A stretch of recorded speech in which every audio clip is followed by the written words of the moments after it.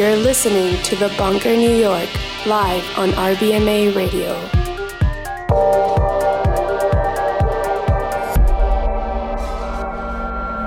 You're listening to The Bunker, New York on RBMA Radio. I'm your host, Bryan Kasenic. We are here today with very special guests, Magda and Mike Servito, both very old friends of mine. They just spilled out of a cabin into the studio. We've got donuts, we've got booze. We're going to have a good time. They're going to do, you guys are going to back-to-back? Certainly. So they're going to be doing some back-to-back. We're going to be asking some questions. We also have TV Arthur, special unexpected guest in the studio. So anything could happen, folks. We're going to get right into the mix here. Again, you're listening to The Bunker, New York on RBMA Radio.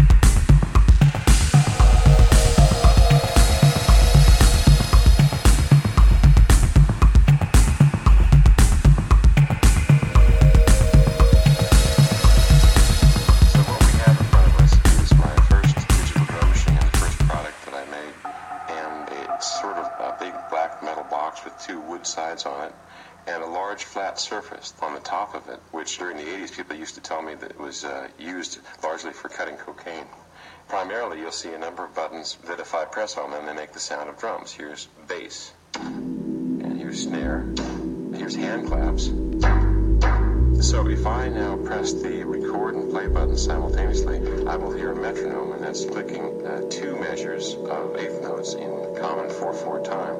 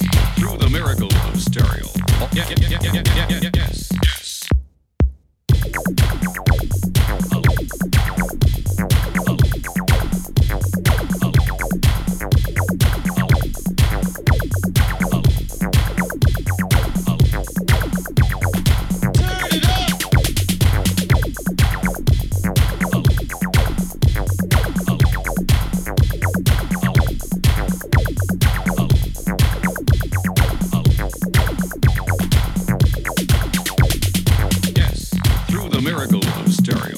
Yes. Through the miracle of stereo. One more time.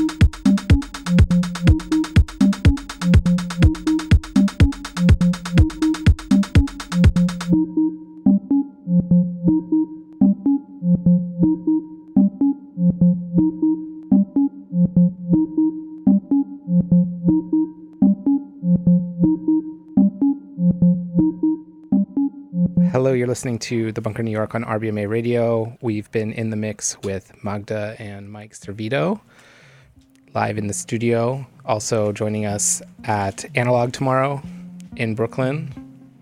Longtime friends. I've known both of you for a very long time. Maybe we should start by talking about where and when the two of you met. That's what we were trying to figure out earlier. We were trying to figure can't that remember. And the cab ride. It's impossible.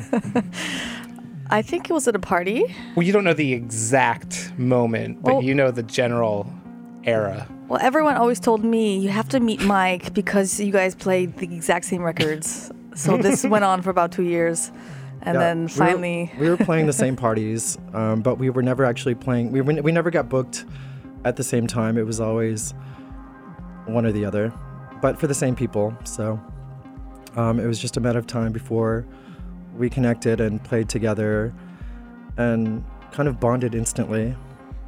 So this was Detroit, like what 96, yeah, 95, around 96, somewhere around there. Something Okay. like that. Mm-hmm. But Magda, you said you were living in New York in 96. No, 97. 97. Okay. Ooh, we tried to bust you. Yeah, we totally. were trying to get some timelines straight yesterday and figure some. We mildly got there. Yeah, we figured out that Gel and Weave, which is a party that Magda did when she lived in New York at Open Air, and I was the booker at Open Air. And That's right. That's how I met Magda, and we couldn't pin it down exactly, but we're thinking 99 to 2001. Yeah. That Probably sounds about for a right. year in there somewhere. You had Plexus and Troy Pierce as residents. You brought in, that's how I met BMG, Servito, Daniel Bell, John Tejada, Zip, Yeah. Sammy D. Mm-hmm. And the cabaret law. Oh, yes. So this was, No dancing, though. That was my favorite, to have that light bulb in the booth. Yes. Flashing red, everyone stop dancing. Yeah, No one move. We had a ridiculous. little light switch by the door, and the doorman was to flick the light switch on and off if the police had shown up, and that would tell the DJ to bring the volume down, and then a bouncer would run through the club and make sure everybody stopped dancing. Footloose. It's funny, it's such different times, but people don't think that was real. They don't think that it... Oh, it was real. People talk about it a lot, like they can't believe it, but I lived that, and that was not only real. Theo Parrish played there. Mm-hmm. It was basically APT, Open Air, Backtune, a few small places like this, Sullivan Room, where there were essentially bars where the techno culture was happening in New York. Yeah. There were big clubs, but it was, aside from maybe Jeff Mills and Hawtin, occasionally Surgeon or somebody, there just really wasn't a lot of techno in the big clubs in New York. There was ARC, which was the first time I played in New York with Magda and Rich and Sven. You did? Do you remember? At ARC? Wow. Yeah, that was my first. I don't remember that. What? That was that was my first time playing. That's the first time I played after taking a long hiatus. Magda just said, "Come to New York," and before Gel and Weave, I think. Really? Yeah. Oh, wow. I came for a week, and Who knew? Servito remembering the things that I nobody remember, else in the room and remembers. we actually we played together in the smaller room all night, 10 hours or something. Oh, Arc came after Arc was that Twilo, or Arc came after Vine? It was massive. It was Twilo, I think. Really? Did it like- turn into that? I think Twilo became Arc, or did Vinyl become Arc? They all these clubs had this. 2002. It's post 9/11. I remember, Arc. and it was very strange. Well, if it was post 9/11, I'm pretty sure that Gel and Weave was over by 9/11. Oh, it was. Yeah. Yeah. So that would have been first. I think you played one of the very first ones. It was all within the same, because I came to New York that summer, or that whatever that time frame is. I was here every other month. I came that one time, and then I was obsessed. Oh, my friend's saying online that Arc was Vinyl, not Twilo. Ah, It's okay. that Okay. place. Okay. Yeah. Mystery solved. Yeah. Okay. Yeah, that was after. Interesting. That Was was not. it? Yeah, that was after Gel and Weave. That was after Open Air. You played one of the very first Gel and Weaves. I remember. I think but we brought in Zip or somebody, And then Magda was like, and put Mike Servito on the flyer. And I was like, who's that? Do we have to buy him a flight? She's like, no. Just just put him on the flyer. I'm like, all right. I swear it came after. Nope. I don't believe you. I'm sticking to my words.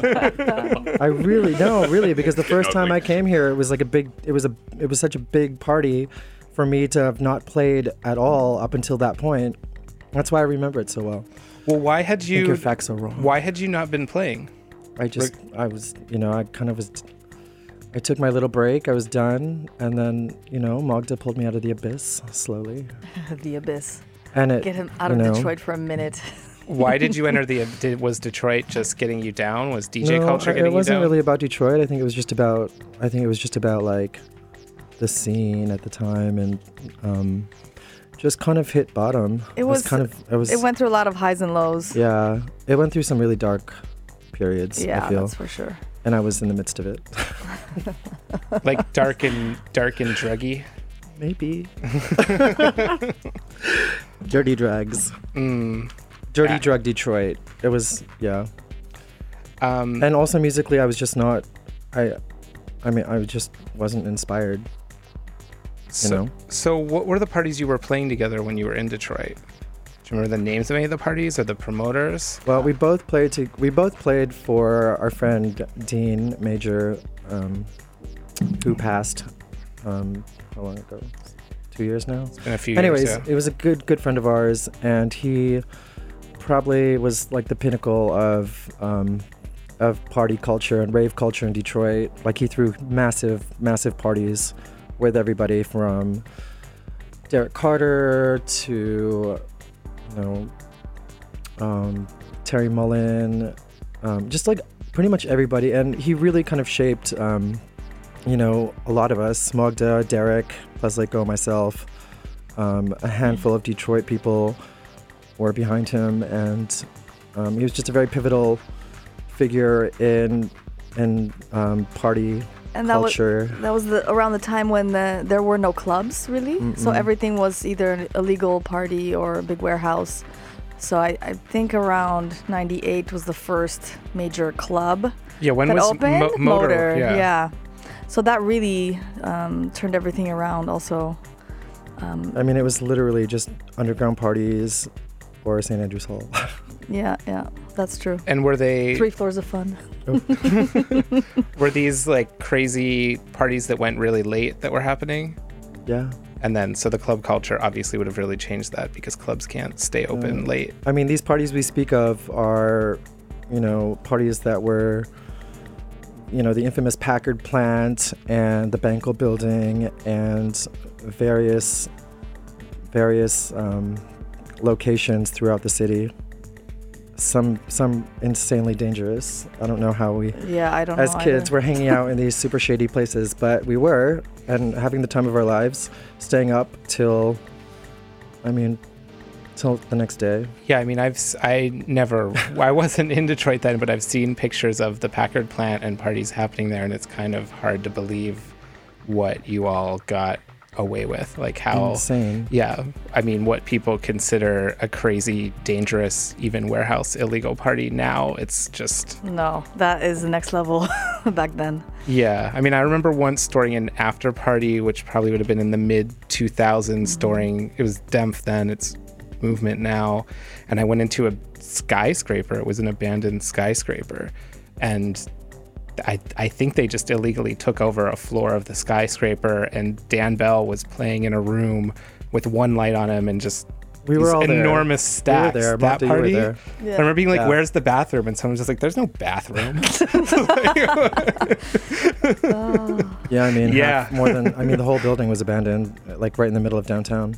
Yeah, no one's using the skyscraper, so we might as well. But I remember there were giant holes in the floor that people could fall through and things like that. And nobody was even fazed by any of this. It was just like, we're just...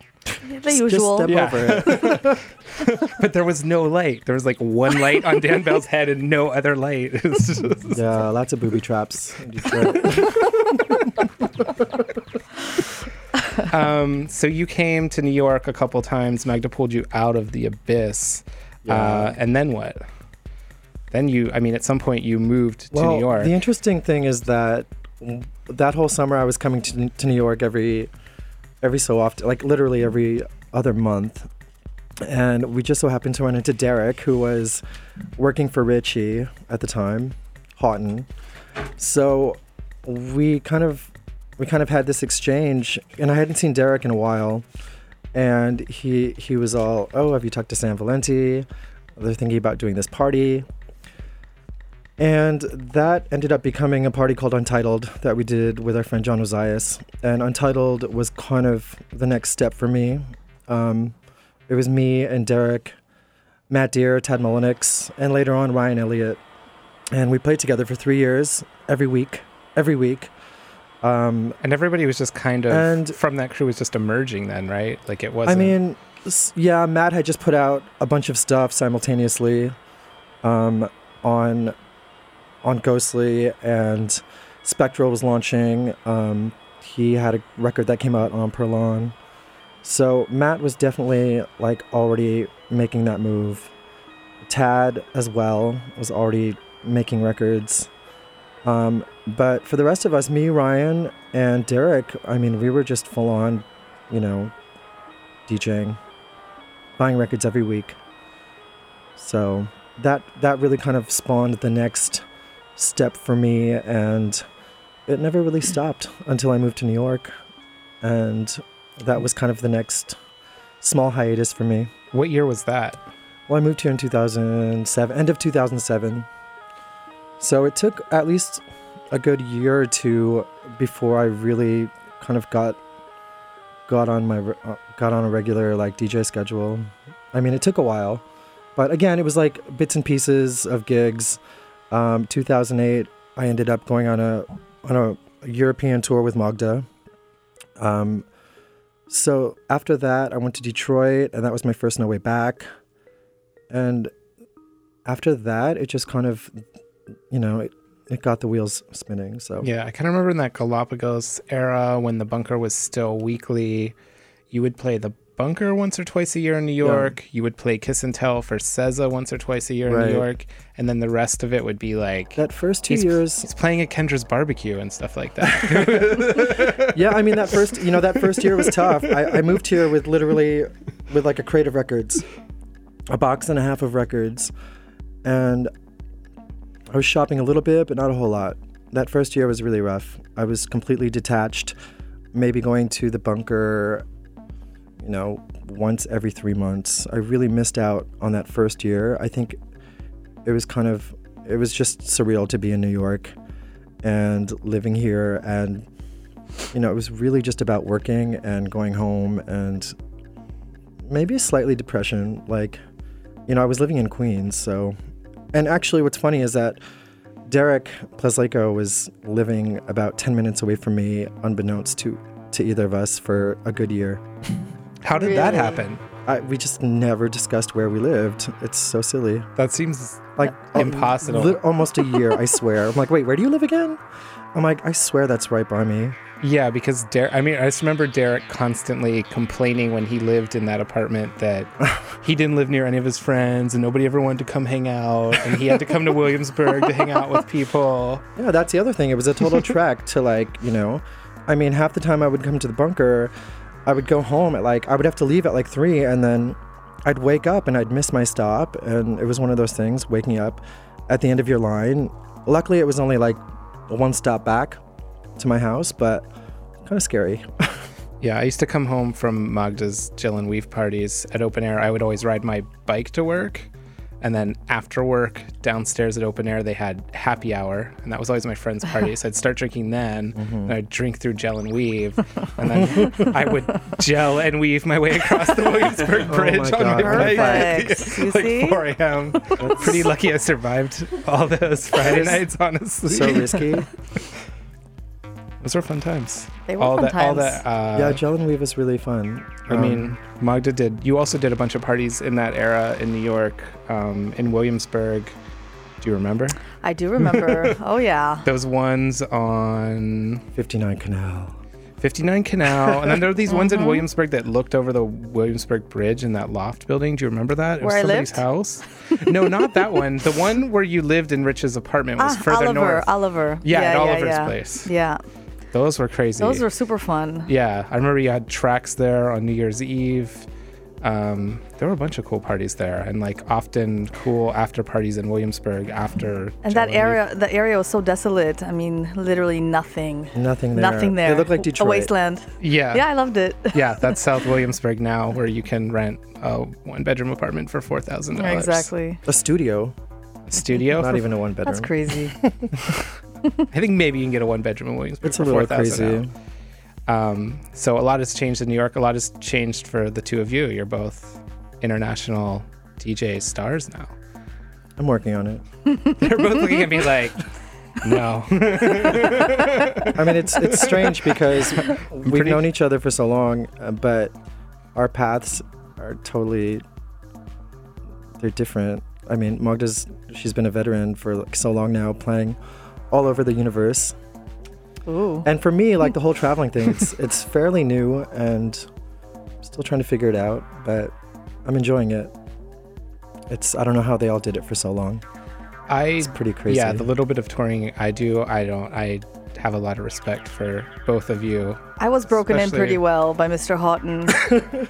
Almost died. Broken in how? Like literally broken yeah. in? I don't know how I made it through that first tour. Insane. So you toured with Hawtin a lot. Like that's kind of what really kickstarted your DJ career. He just took you on as his opening DJ, essentially. Which was very traumatizing, exciting, traumatizing. How was it traumatizing? I almost quit techno 10 times.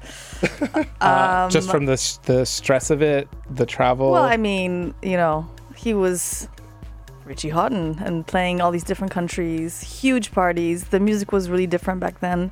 And I've always played more stripped down. I didn't even own any hard techno. Right. So I had to open and somehow make it work and just felt like an alien most of the time. Right. With thousands of people just staring at me. Like, what? What's going on? Right. Well, how did this happen? How did this relationship form between you and Rich? We had some mutual friends, and then we met at a party called Hotbox, which was a really cool loft party in Detroit in the 90s. Was it literally a hot box? Yeah, but it was nice. It was like Kenny Dixon and Theo, Residence, Rick Wilhite. This is like on the regular. So that whole era of partying was really, it felt very like adult and very proper and really just there for the dance. And it was a really incredible time for Detroit and for music. And we were spoiled, getting Theo Parrish on the regular, getting Rick Wilhite, getting Kenny, like all of them on the regular. Were Kenny and Theo and these guys playing outside of Detroit on the regular at this point, or were they essentially local DJs? I think they were. Kenny and Theo, I'm pretty sure. I'm not sure how often, but... But you could catch them on the regular at very small, intimate parties in Detroit. Yeah, that's it's crazy. Yeah, that's spoiled. Because we all know, seeing a DJ in a small, intimate room, especially in the city they're from and really comfortable, is always a completely different experience than seeing them at a club, which is a completely different experience than seeing somebody on a festival stage. And that whole era too, those were all after hours. Those went late. So that was another, But also what I really liked is how everyone went to different parties. For example, you can hear Theo and Kenny at a Hotbox, but then go down the street to hear Lacar and Ectomorph, at an electro party, and then go to an underground resistance thing. Yeah, and it seems like we keep coming back to the fact that these parties that you were coming up on in Detroit went late. They were all-night parties, which is not completely missing in Detroit now, but from what I understand, there doesn't seem to be a lot of it. There's, on Movement Weekend, of course there is, but otherwise it seems like the legal venues close at 2 to 4 in Detroit. Yeah. I mean, I was in Detroit on the weekend of Halloween playing for for Brendan and for IT, and there wasn't after hours, and it felt I don't know, I got really nostalgic because, you know, we were out and it was like 5 a.m. and the place seemed super sketchy, but like it was exciting because it was there and I hadn't seen anything like that in Detroit since the 90s. So like the energy of that feeling of like being in a like, it's a legal venue, but I don't know how they go late. People in Detroit always seem to have some tricks up their They sleeves certainly as far do. as figuring out like the one little loophole that lets them keep their venue open. Yeah, but there were still people piling in like at, you know, 4, 5, 6 in the morning. So Nice. it was a nice surprise. Yeah. So bringing us up to modern day, you guys reunited and did a back-to-back set at Techno Festival in Amsterdam in, was that August? August? Yes, it August. was. Completely improvised. That was the first time you played. You had played together before. Yeah, but a long like time ago. 15 years before. On when you were both playing vinyl, Yeah, like exactly. completely Yeah. different. And you planned nothing for the Techno Nope. set. So we tried to get together the night before, and But then we had to remember, don't worry about it. I'm sure we still have the same taste, even 2 decades later. And sure enough, we, Found a lot of the same common records. ground. Yeah. It worked. A lot of people raved about that set. You can actually hear that set on SoundCloud. I think it's up. it's right? really, you know, I won't say anything negative, but it's kind of quiet. So you have to really turn it up. You have to really turn up that Okay, mix. go to I don't know. SoundCloud. You're allowed to say that. It's Yeah, okay. search for Magda and Mike Servito No, and 'cause crank it. It was, it's definitely a fun set, and for not having played together in 15 years and not planning anything or talking about anything, it just, that kind of cohesiveness, it was really natural for us. Were you supposed to get together and plan something and just didn't? Or We were, but... we're Virgos, so we tend to be slightly perfectionist at times. Spill out of the cab 30 seconds before the radio show That starts? as well. Yeah, I mean, that's how we roll. That's Virgo time. Actually, I think the last time I remember playing back-to-back with you was trying to make a mixtape at my house. Which is actually in Detroit on- in the 90s. Which did happen. We had to re-record like 12 You times just have or to something. keep starting over. We did that mix at Rich's studio, which is actually online. No, but the one at my house, remember that one? You probably don't remember. Oh, I think that was like Anyway. recording straight to cassette. Yeah, it was straight to Yeah. cassette. Yeah, all my early mixtapes are straight to cassette. I never even thought of a different way to record a Yeah, mix. exactly. It's a cassette deck. It records. I can see the levels. They're not in the red. We're good. Yeah. That's totally how it was. Over a bottle of vodka. So do you have, aside from, obviously we have tomorrow night, you guys are going to play back-to-back tomorrow night? I Is that believe. happening? Did we talk about this? We didn't, Let's hash it out on the air. Yeah. Are you guys playing back-to-back tomorrow? I'm down with that. Yes. Okay, so that's Yeah. happening tomorrow at Analog in Brooklyn, along with TB Arthur and myself. More info on that at thebunkerny.com. And speaking of TB Arthur, we have him here in the studio. And there's no party I won't crash. straight from Newark Airport to Red Bull headquarters. Exactly. Still beat Magda and Mike here by a good 20 minutes. Michelle got me a slice of pizza. Such a along the way. professional. Unbelievable. And he had a slice of pizza on the way. Wow. Wow. So Magda, you two have been in the studio together recently. Yeah, and we have. You have a release? Do you want to tell us about the release? Is that out yet?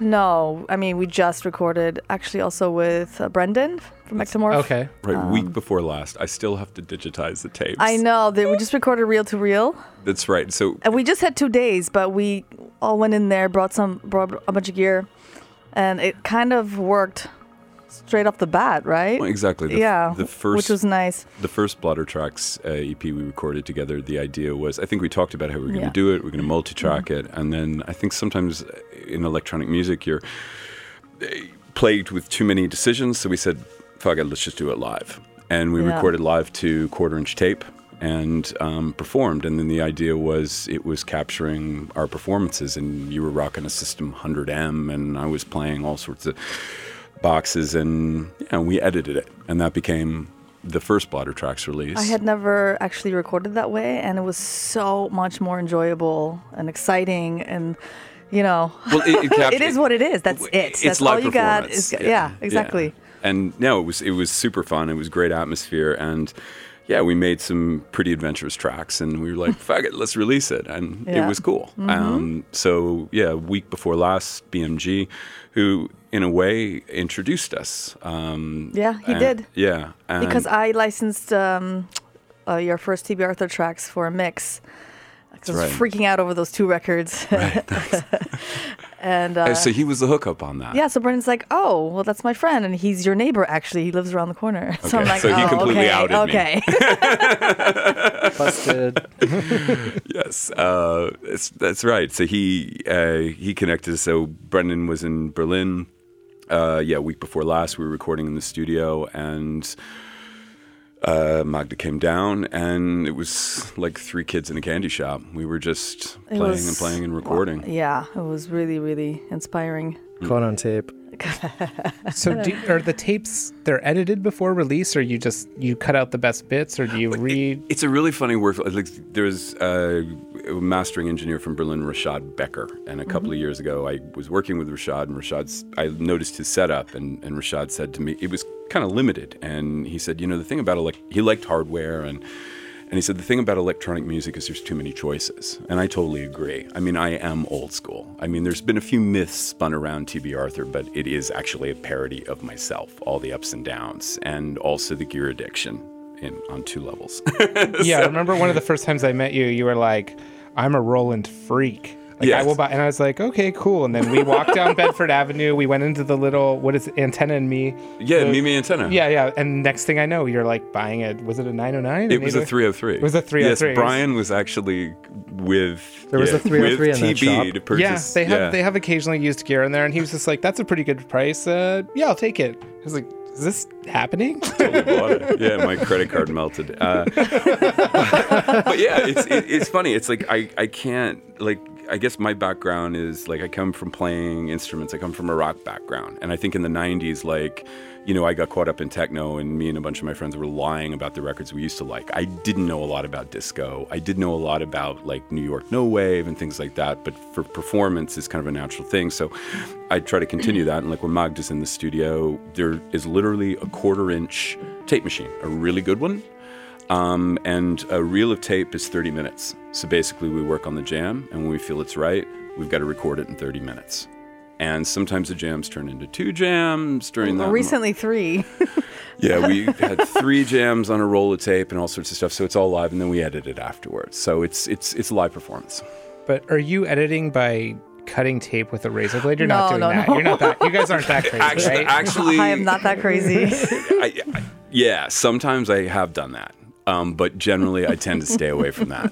So you digitize it and then edit it that way. Yes, it's 2016. I have learned to accept that.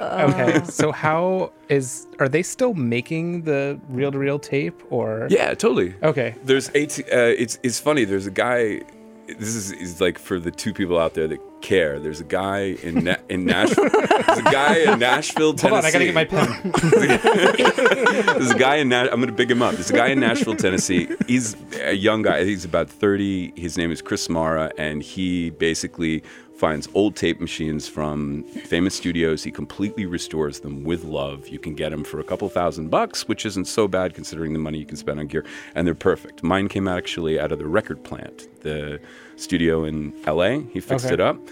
Whether it was used to dub a Fleetwood Mac record at one point, I have no idea, but it sounds awesome, and there's just low frequency on it. He called me up and he's like, Jay, I got a thing for you. You're going to like this. And I was like, why? And he goes, yeah, it's got this massive low frequency bump at 35 hertz. And I recorded to that thing, and when I heard the playback, it was huge.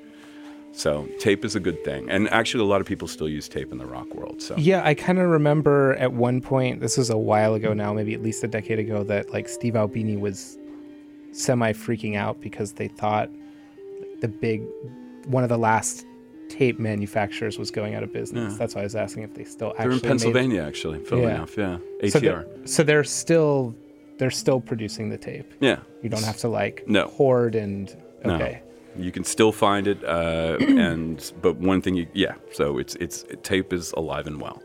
Okay, very cool. I'm just here for the sad nerd stuff. So, do you guys know what's going to happen from the session with BMG? Is that definitely going to be a release, or was it just hanging out? Oh, it's going to be released. I mean, I've started some parties in Berlin called Perm, and Right. I'm starting the label as well next year. So, I mean, I don't even remember what we recorded, but I know that I liked it. So I'm really looking forward to hearing those. I really like the 11-second clip that I heard on Facebook. Oh, thank you. Yeah, that was good. Yeah, no. So the plan is to definitely release something from that session on Perm. Yeah. I've got to get off my ass and digitize it. Digitize. Yeah, Magda's been texting. Have you digitized it yet? And I've actually got a guy I'm just excited is all. And you should be. Actually, I didn't have the heart to say, actually, I played it back and it sounds really good, because I knew you'd just be like, fuck you. And Servito, you've been getting into the studio this year, finally. You've been letting the world hear some of what is coming out of. You did the Cudmore remix. And another remix that I guess we're not going to talk about just yet, but there is another Servito remix coming out on the Bunker next year. Yes, possibly. Possibly. But not without help. I'm still a novice, and it's definitely something I want to tackle in the future, but it's definitely, I find it insanely nerve-wracking. So we'll see what happens. Virgo. Mm-hmm. Well, it's cool to see you guys blowing up internationally, getting into the studio, reuniting, playing together. I think it's a good time for that. I've been actually reconnecting with a lot of old friends from Detroit and even Berlin and New York. I feel like, everything has come full circle in a way. Yeah, I feel like a lot of people who've kind of been at this for a long time, or like a lot of people, I'm not saying because of me at all, but a lot of people around me who seem like they would never get their due, like are getting their due left and right, and it's great. Playing Berghain. Finally, and it's something I didn't necessarily think I would ever see happen. It's pretty amazing to see it happening. Absolutely. I don't think any of us expected it. Like, no, in the I past, mean, how 2 years, how everything can shift, and it just so happens they're also close friends of ours, and they've been people that have really put in their time and really know their stuff. I don't know anyone that knows their music like Derek Plesleko and Patrick Russell, Carlos Sifront. Those are, the core of like our youth and our, we've all been in it together, even with Magda, like all of us, we big nerds from the get-go, going out every weekend and listening to music, and it was like our one thing that kept us going. And after all these years, that's 20 years ago, to finally get even just a little bit of attention from it or get some recognition is really nice, and also really nice to see in our friends as well. Yeah. Been at it for so long. Yeah, I was talking with Brendan about this summer when we played Knock Digital Festival together, and he was like, a year ago, would you have believed that we'd all be playing even like Knock Digital Festival together, and then the Deck Metal closing party, and we've all played Berghain this year, and like even a year ago that all would have been hard for me to imagine. I haven't played Berghain yet. Do you want to play Berghain? Do you want to play downstairs? Maybe one day. I don't know.